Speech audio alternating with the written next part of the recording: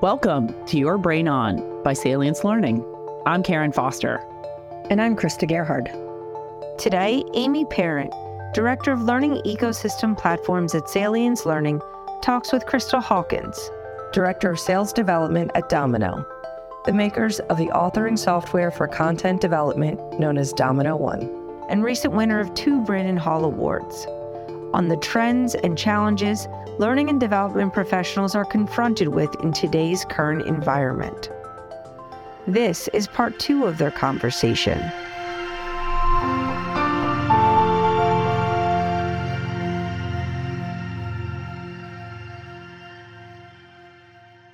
Everything that you're saying really ties back to the basic process of needs analysis, right? And really getting back to that world. I think perhaps there are variables that kind of push you away from that a little bit or speed past it. But it definitely sounds like if you can bring those basics back to the table, do your basic needs analysis, ask your questions around who those people are, then you set yourself up, it sounds like, for closing some of those gaps and overcoming some of those challenges in collaboration, in metrics, and building impactful training and results.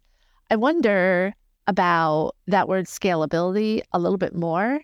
And while you and I talk about it, it sounds so simple and easy, right? But what's the reality of the complexity? I mean, even just from your own perspective and experience, or what you're hearing in your conversations with others. What's the true complexity there that maybe needs to be called out? That's a great question. I mean, in terms of scalability, I do think, I'll reiterate, it's metrics. Have those metrics defined in order to scale accordingly. So if your CEO is saying, we need to bring on 100 employees in the next year, well, that's an example of scaling. So how will you in your department creating training, how will you support that growth? And then break it down. Okay, does that mean we need to create 10 onboarding courses because the sales department is increasing from 2 to 20? Well, now you've got a whole level of people that you need to support with not only product knowledge, onboarding, or IT as well would have a concern initially, right, with the amount of onboarding. So what is their concern? I would connect it definitely to open up the collaboration with other departments in your company. Ask them what their concerns are, what they can improve on, how we can get the message out. Their scalability is quite a big thing to focus on because there's so many things that filter from it. Yeah. It really boils down to some strategy too, right? And it involves all those different people to kind of put that in. And I'd say that's maybe where some of the complexity is. How do you communicate as an L&D person, learning strategy, and have that also resonate with governance strategy, right? And business metrics strategy and growth strategy. I do believe that's where the complexity can certainly lie, especially around our own language and hearing us talk. So I wanted to kind of shift the conversation away from what we know are the challenges and the gaps and patterns, but what are some of the trends that you're actually really enthusiastic and excited about, and why? Yeah, and I dropped a little hint about it by saying XAPI earlier. So for those that might not know what XAPI is, it's Experience API. So for those who might have been in the industry for a long time, it's also known as Tin Can API, which is an open source software specification that really provides a set of rules for representing your learner and their behavior. So where that comes into content creation, and Amy, you'd be much better talking about your experience with XAPI as well, because you are actually building that stuff. But where we support that from what we do at dominKnow is there's no coding that you have to figure out how to code XAPI. It's all built in within the tool. And then what happens is that when you publish that content and put it into your LMS, your learning management system, or an LRS, learning record store, is that you will actually see an in-depth reporting, so to speak, of here's what our learner's doing. Actor is what they refer to. So it'd say, Crystal has clicked this video and paused the video and then consumed the video, as opposed to SCORM, which has been around a long time. SCORM is best known for pass, fail, complete, incomplete. So it really provides those additional tracking measurements, which is why folks are starting to get more into XAPI. Yeah. I mean, you start to explain the idea. If you could just say, if, people often ask, well, what can you measure? And you say anything. And they look at you and they're like, what do you mean anything? I was like, anything. You want to know if they clicked on a button? You can put an XAPI data call on the back end of that to say, Amy parent clicked on access resources button, right? Right.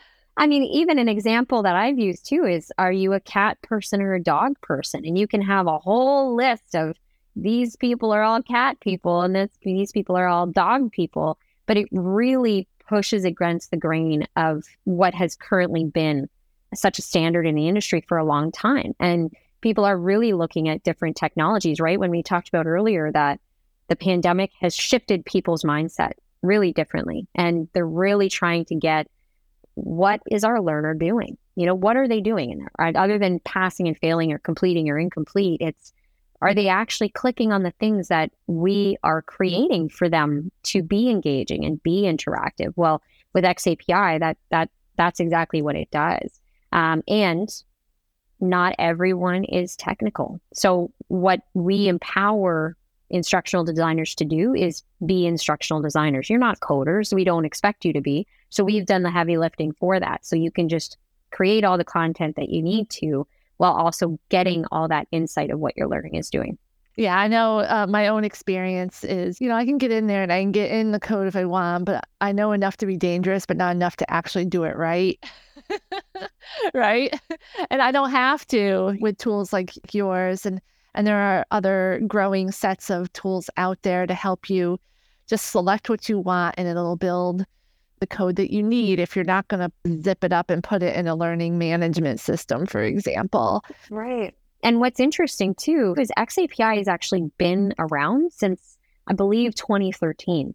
And that's, as I mentioned, it was initially known as Tin Can, right? Tin Can API. But in the last 6 years, folks that might go to conferences, is that there's a lot of conversations around XAPI. And every year I go to one specific conference, it is just, people are excited. People are very excited to start using it. And then they see, well, what is out there for me to use? So we're talking about, again, do an assessment. What do you have internally that's going to allow you to grow, that's going to allow you to have that flexibility, to not be limited? And that all goes part of that strategy that you were saying, Amy, right? Is do make a strategy to see how you can align with what is out there.